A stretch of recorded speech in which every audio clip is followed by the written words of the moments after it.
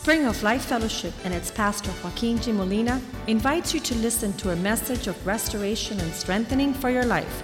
Be a part of the vision, changing the world.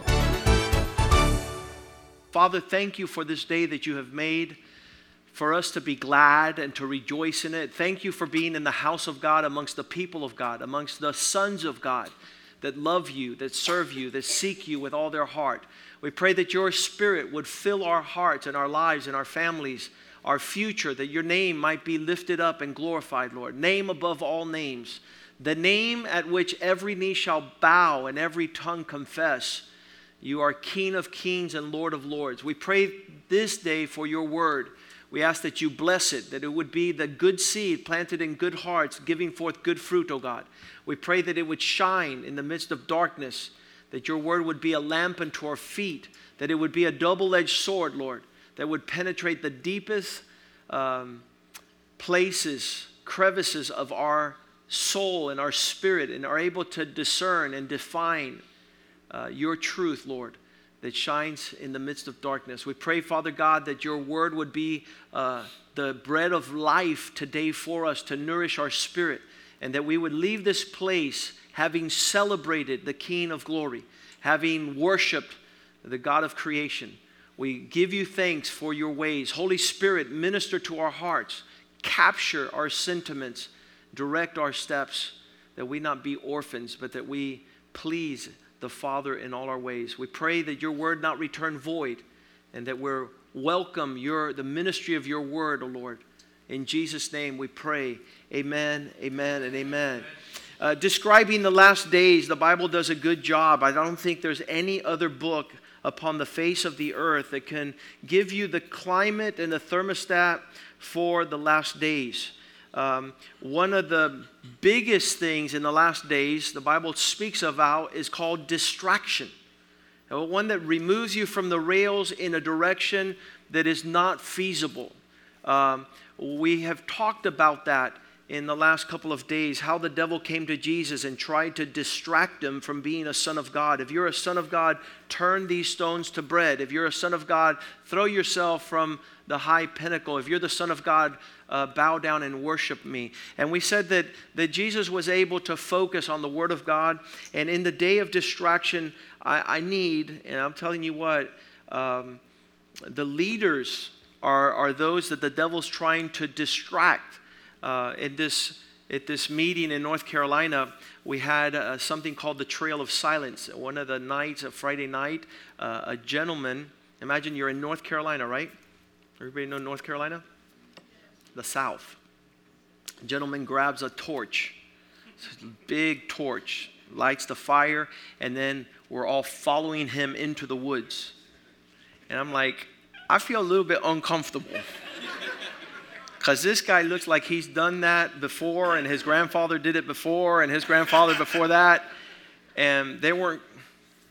Okay, we followed that gentleman into the woods, the Trail of Silence, to have a moment of a bonfire, and then somebody would do a devotional. And he lost his way. He couldn't find his entrance into the trail in the woods, and everybody followed him. Everybody followed him. So we were like, oh, where's he going? And he's lost. And then somebody says, shh, you missed it back there. So he turns around and we do a U-turn. So leaders that are distracted are the most dangerous in our days because people are following them. People are looking them to set the standard. I guarantee you, if I ran out of this building, everybody would run out of this building because they're like, something's going on. And if he's running, it's for a reason. And we need to be the leaders of our world. Matthew 5:14 says we are the light of the world. We are those that bring clarity to what is going on. You are the light of the world. A city that is set on a hill cannot be hidden. You cannot be an undercover Christian in our time. The distractions are manyfold. If we offered everyone's distraction here this morning, they would be a myriad of expressions.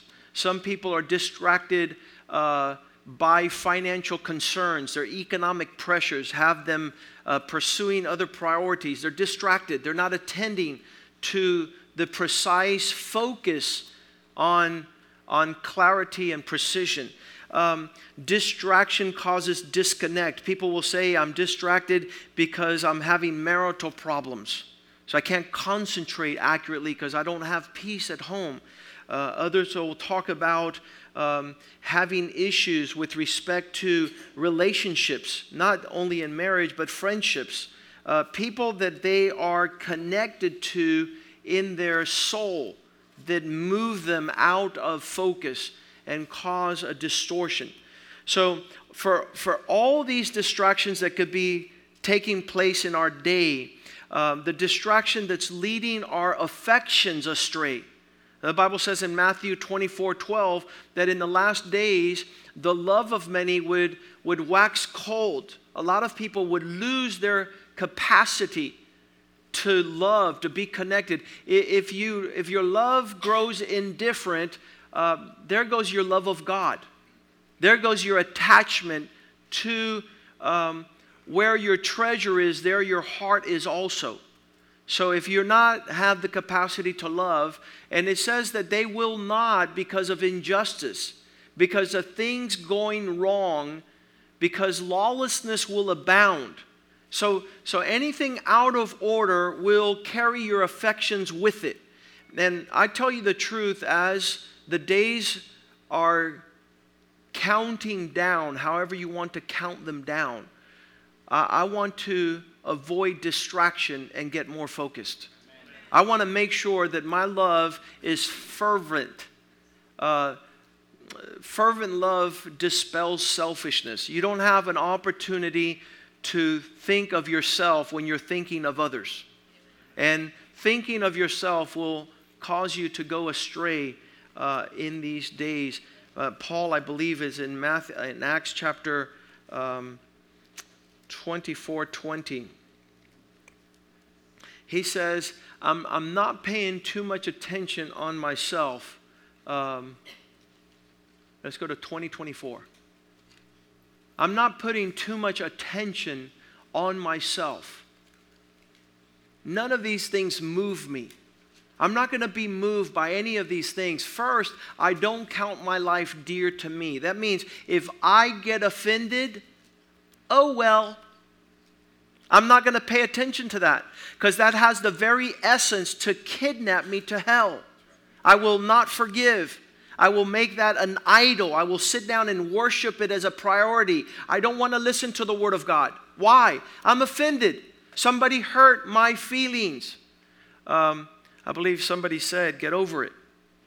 Get over it. Get yourself out of the way because it's going to cost you your life. It's going to cost you what God has for you. So Paul says none of these things are able to affect me because I'm not counting my life dear to myself so that I might finish my race with joy.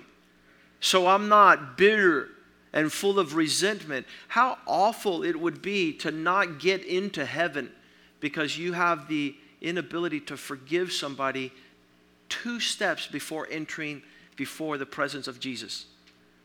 This is somebody was telling me, and they're just very hurt right now. I said, you know something? If Jesus carried his hurt and didn't say, Father, forgive them, none of us would be here.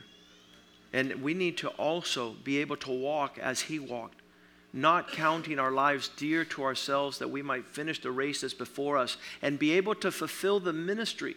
Hey, do you have the capacity to understand that if I took the opportunity to allow offense to creep into my heart and fester bitterness and to say, you know something, let somebody else run the course, run the race, the ministry which I've received from the Lord Jesus, to be able to tell the good news of the grace of God. This is the focus of our being able to finish well, like Dr. R.T. Kendall was talking about last week. But I'm saying there's an array of darts, fiery darts, arrows that are being shot in my way to distract my affections and to mess with my priorities, to know that I'm running well. in the midst of distraction, there is the possibility to disconnect. And when you disconnect, here comes darkness, deception, and distancing. You're just totally off course. You've run in an opposite direction. You're running from the offense that you have. The offense that you have. Because of lawlessness, the love of many will grow cold. So Hebrews chapter 12, verse 2, the Bible says that our focus needs to be placing our eyes upon Christ. Jesus needs and is the only way that I can foresee us being able to journey in this life.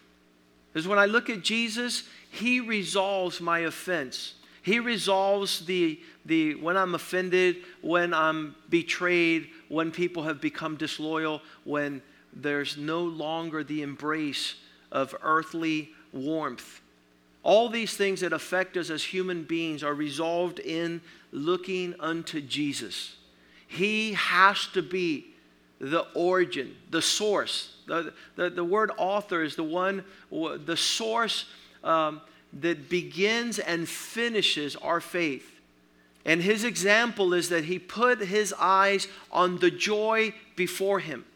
He had plenty of opportunity to look at Judas and say, "You son of a mother, you bandit, you betrayed me, you kissed me, how is this?" And He could have taken that offense and avoided the cross. But He placed His focus on joy. I want to encourage you this morning. I don't know what has caused your joy to go sour, but look at Jesus. Restore your joy in Him. Get yourself so filled with the presence of God and the joy of God that it is stronger than the bitterness of suffering, despising shame, all the things that cause man to lapse in his expression. The Bible says that He was naked and ashamed, so He hid Himself. So these sentiments allow men to go into the woods and to hide themselves from the presence of God because they're not living at the level. Almost my conversations throughout the year, it's not so much what people have done wrong that has caused them to lose their way. But I often hear people tell me it's the shame of having messed up that doesn't allow me to come back. There's something that the devil produces in our sin that causes us to be ashamed of being able to stand up again and say, I need to be counted for not having messed up. Again, we need to look at Jesus because there He wore our sin and shame. It went upon Him on the cross of Calvary. He paid the price. And He sat down at the right hand of the throne of God. Look to Jesus in every distraction that you have. Even this morning, you say, my parents got divorced. I can't. Listen, look to Jesus. Look, my sons are not honoring me. Look to Jesus. My relationships have gone sour. Listen, we don't have time to play around with, and they're painful. All these scenarios are hugely, some people might even say, easy for you to say, Pastor. Easy for you to say. But the truth of the matter is, try to listen to the voice of God this morning because He's here for you. He gave me this message for you. He gave me this message for you because He sees the sentiment, the affection. He sees the weighing these things heavy in our hearts. And we cannot afford in these last days to allow these things to occupy the main seat. As I'm looking up here, I had a verse, and we see the focus of the disciples from the first of their message. 1 Corinthians 15:3.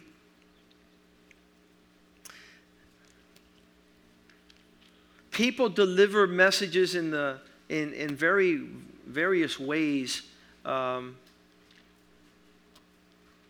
And depending on how they deliver the message will determine the decision you make. And so I know if Jesus was coming tomorrow, it'd be September 19th tomorrow. If he was coming tomorrow and you had no doubt of his appearance, you would want to attend to the order of first priority. You wouldn't want to feel he's coming on Wednesday, because then you wouldn't make it your first order of priority.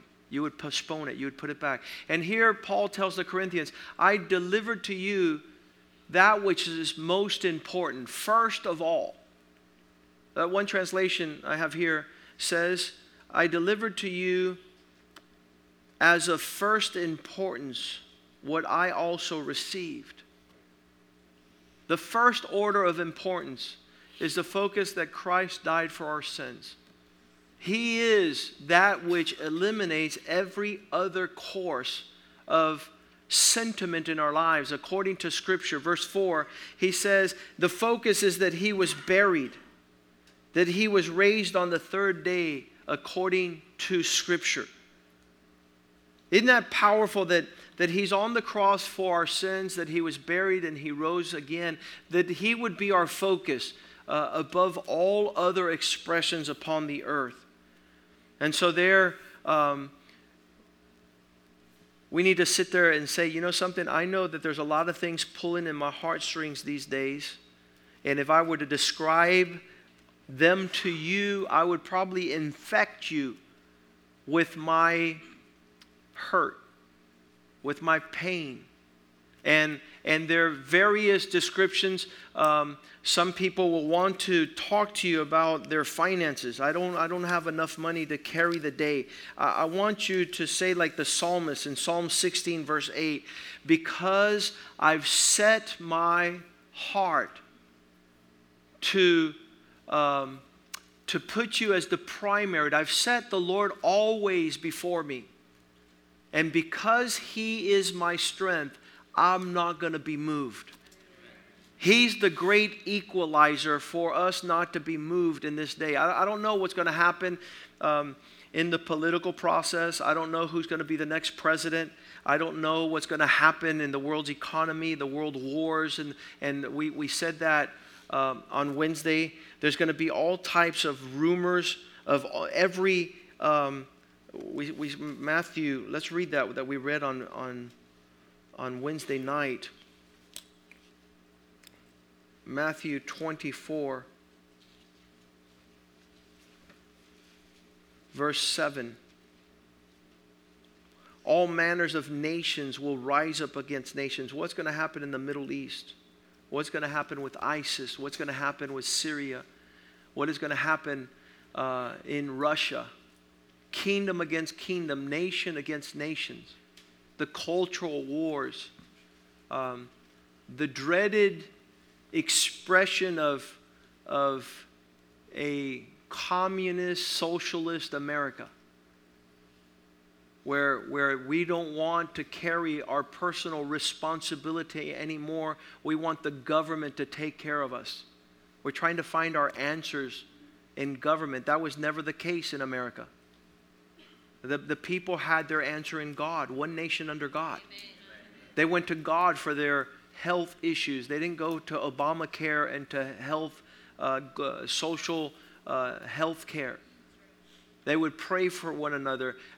Even in the last couple of days, I received text messages, so-and-so diagnosed with cancer.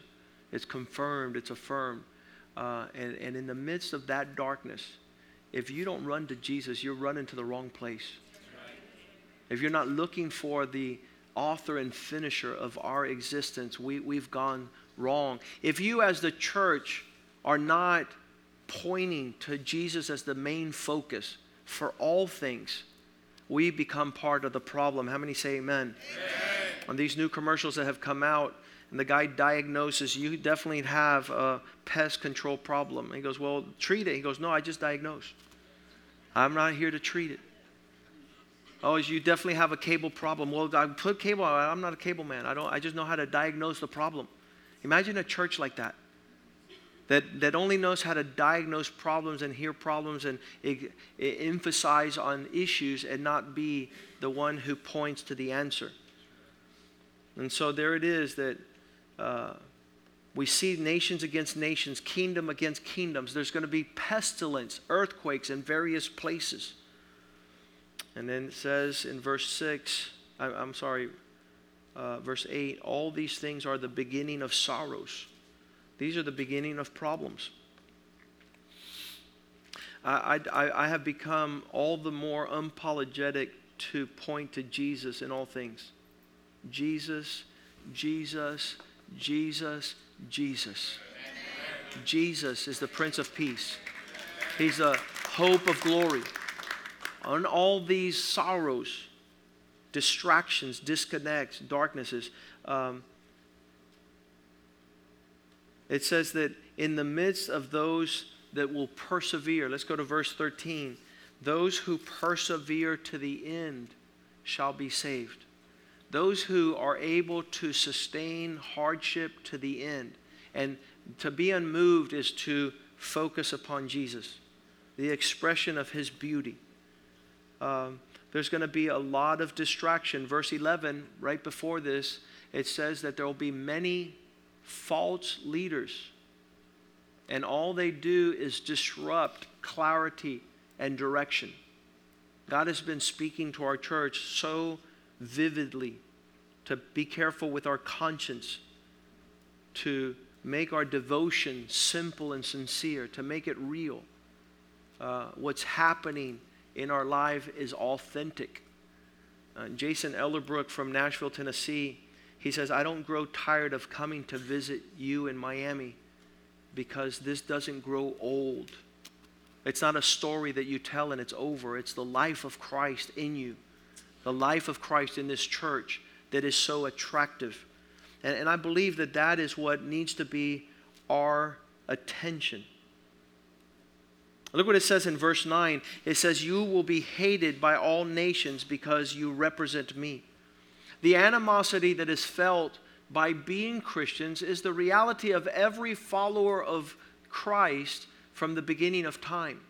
Cain hated Abel because of the authenticity of his worship. We can't help that. You cannot help people having issue with you because you're trying to be real in Jesus.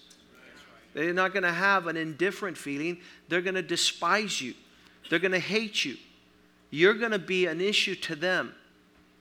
It says they will deliver you up to torture, to kill you. You will be hated by all nations for my name's sake. One of the verses says that those who follow Christ authentically will be persecuted. That comes as part of the expression and profession of our faith. People are going to have issue with you. We said it years ago. You could buy a 6-pack and come into the house and offer it to a family, no problems. You could buy a bottle of vodka, come to a house, you have no problem. You could bring in some athletic sports. You could like or dislike a particular sports figure, and you'll have no problem. You'll be welcomed, invited, and celebrated. Try to bring Jesus into a house. Try and bring him to your family, to your friends. It's almost like, listen, if you're going to bring Jesus in, you stay at the door with him. We're not inviting you guys to come in. And so these are all truths that we must understand in these times. One of the verses, verse 10 of chapter 24, it says, many will be offended. There'll be so much offense in the last days. If there's not plenty to go around, you can talk to some people and they'll give you their offenses. Let me talk to you a little bit about Missy. Or let me talk to you a little bit about this gentleman here. And they'll want you to carry their offense that they're carrying towards other people. And that's going to multiply and increase in our days. We need to be expert at ministry of reconciliation and forgiveness. That's what makes us sons of God. Not only offense, but betrayal, disloyalty. For the life of me, I don't understand. I was telling one of the verses to my son this yesterday. I'm going to look it up here because I want to give it to you also.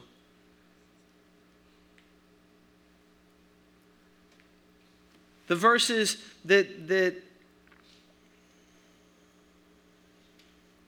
your father's friend, let him be your friend also. In a generation where friendship has gone out the door, Proverbs 27:10, do not forsake your friend. Do not put away your companion. David says, those who fear God are my companion and my friends. Do not put away your father's friend. And so these expressions are unseen in present day. The statistic says that 9 out of 10 men do not have a friend. This is what my pastor, my friend is my wife. Well, congratulations. I'm glad that you and your wife are best friends. But to be able to show forth a heart of a friend is Jesus' heart.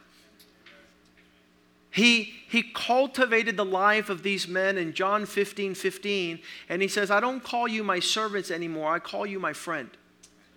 Now, our relationship is deeper now. We don't have a superficial relationship. No longer do I call you servants, for a servant does not inquire into his master's doings, but I've called you a friend. For all the things that I've heard from my Father in heaven, I've made known to you. We're on the same base because we love the same God. We want to please that God. We want to live for His glory. There's an inseparable existence to those who love Jesus. Nothing can separate us from the love of God. Amen. And that is non-existence in our day. And people just swap in 2 seconds. And that is a sign of the times, where it says in those days, Matthew 24:10, it says there will be offense, there will be betrayal, there will be people despising one another. So in all these distractions, in the midst of this darkness, where it's open season on he offended me. You can ask that to anybody nowadays, and they'll have a list of their, like R.T. Kendall, the list of his enemies. I thank God I'm not on it yet, he says. What is going on in our distraction? Has that superseded our devotion? Our loving Jesus and expressing Him with the forgiveness that exudes from Him being inside of us. Father, forgive them. There will be betrayal. There will be hate. There will be darkness, distraction. The Bible says in one instance, the enemy of a man will be the members of his own house. How could that not be hell upon the earth? And so I was reminded there in Matthew 14, verse 22, that in the midst of the storm, Jesus tells His disciples to go to the other side. He sends away the multitude. And the disciples get into the boat, and we're traveling in this journey, verse 23, and it says that all of a sudden a storm rose up. When He had sent the multitudes away, He went up to the mountain to pray by Himself. It was evening time, and Jesus was alone, verse 24. And it says, the boat was now in the middle of the sea, tossed by the waves and the wind that was contrary. I think that's where we're at in the spiritual climate of our day. I think that our vessels are being tossed to and fro by all the things that you can come up to. Whether even an illness could sit there and sidetrack you and make you a devotion. I went to visit an old man that used to come to our church, and he sat at the table and he checked his blood pressure, he checked his sugar, he checked his, I don't know what he was checking, but it was 3 things. And he just went from one thing to another.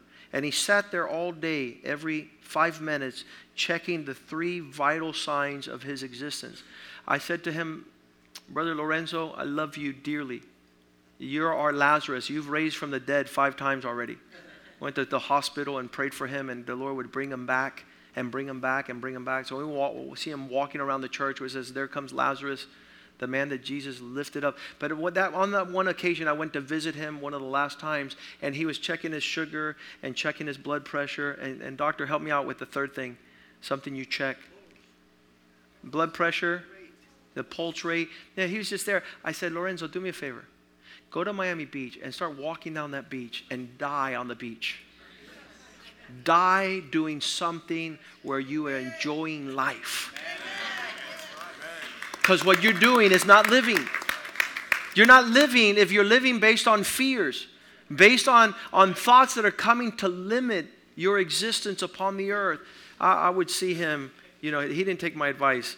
But he died there at the table, checking his pulse and his sugar and tossed by the waves and the winds that were contrary in the middle of the ocean.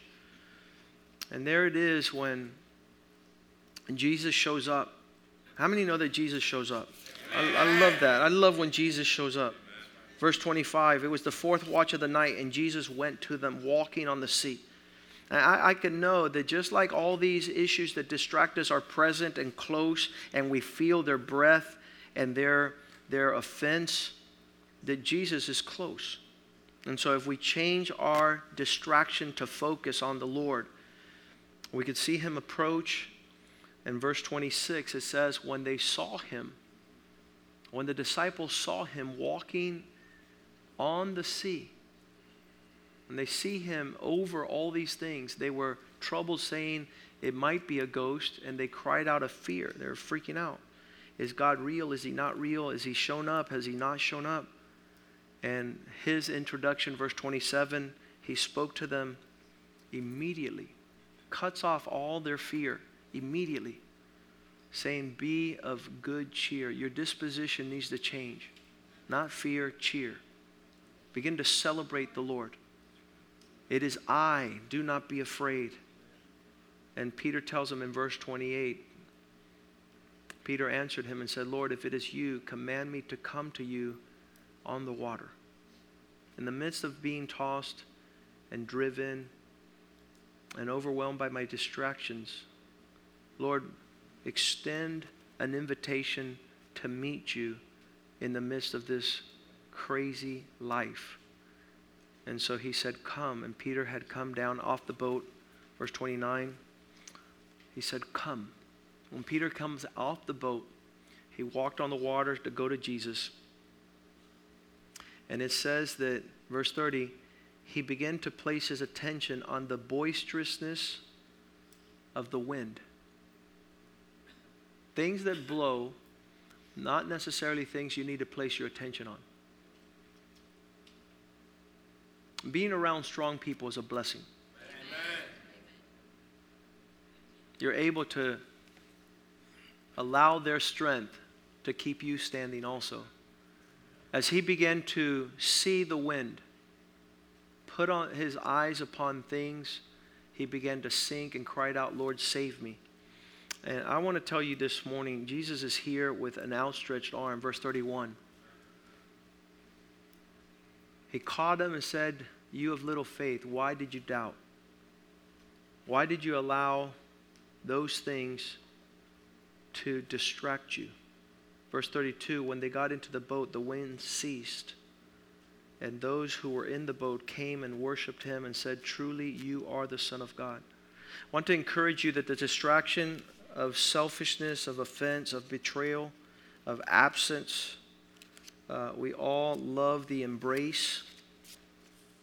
The confidence, the light, the love, the connection. Don't let the devil disconnect you because of your concern regards finances in this season, friendships in this season, family in this season, relationships in this season. Even I was reading Revelations, I think it's chapter 3, verse 2, where it says that you've even tried those who call themselves apostles. Let me get that for you guys real quick. If you place your confidence on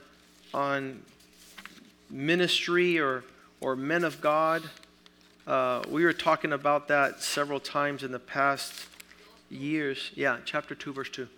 Revelations 2:2. We were talking about, man, I was real close to a Christian, and they said that they knew Jesus, and that has me all stirred up and messed up. And there in Revelations 2:2 it says, I know your works and your work, your labor, your patience, that you cannot bear those who are evil, and you've tested those who say they're apostles and are not, because they're liars. There's people that are going to be distracted in the last days because of they put their confidence. I thought the man of God would, and he let me down. Don't let that be your distraction. Let your devotion be without hindrance. And if you want a man of God who's not going to let you down, his name is Jesus Christ. And if that is your confidence, you won't be moved. You won't set your expectations in a place. Well, I thought that this would happen. I thought that would happen. I thought this would. Let's stand today and go back. I don't know if we have our musicians are still here. We can tell Jesus, you are my all in all. I'm not going to divide and divvy my heart's affections and my pursuit. You know something? When you allow Jesus to be the center of it all, then you are unfazed. You're not going to say, my husband left me, my son doesn't honor me, my church doesn't cater to whatever your expectation is. You'll be so full of the life of God in Jesus that you won't be moved. The devil will not be able to distract you and to make you lose your focus. Those who have placed their sentiment on money, Matthew 6:19 says, do not store up for yourself treasures on the earth, where loss can take place and thieves can steal. Does anybody know what thieves do? They steal. Why are you surprised? That's their expertise, to take what's not theirs. So if you're moved by that, you lose. You lose. Don't put treasures in places where thieves can steal. Don't make that your treasure. For verse 21 says, for where your treasure is, there your heart will also be. This is the same passage that says you can't serve two masters. Verse 25 says, so don't put your affection on your life. Don't put your priorities on your eating and drinking, your clothes, the fashions, the culture. All these things will move people in the last days. Make sure Jesus is at the forefront of your attention and focus, looking to Jesus, author and finisher of our faith. If you listen to the media and to the paper, and the other day they said it was going to rain in Miami. It was a clear day. It's a sunny day. So if you're listening to the media and they're calling for bad weather, you say, I look at Jesus, I see the sunshine. I see bright, I see glorious, I see mercy, I see love. Everything that I need to sustain me is in Jesus. Father, thank you that you gave us a name above all names. Thank you that it is a strong tower and the righteous run to the name of the Lord and are safe. Thank you that in time of storm and distraction, time of darkness and deception, we are unmoved, unfazed.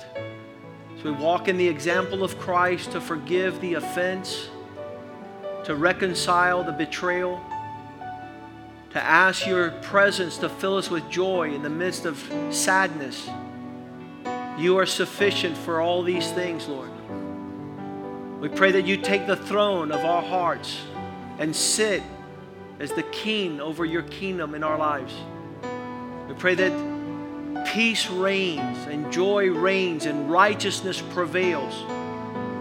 And we worship and bow down looking to Jesus as the author and finisher of our faith. We give you thanks that you are an anchor that allows us to come before the presence of God and not be driven by the winds that are blowing in our generation. We pray that your light shine greater than any darkness, that your love prevail over all selfishness, that even our treasure bows down to serve you and to honor you as a priority in our existence. We give you thanks for our family relationships, but no family relationship is greater than our relationship with you. There is no greater bond in love than being one with you and the Father. Holy Spirit, sustain us in these days to not be distracted, but to be focused on Jesus. In Jesus' name we pray, and the house of God says amen, amen, and amen. Greet one another in the love of the Lord.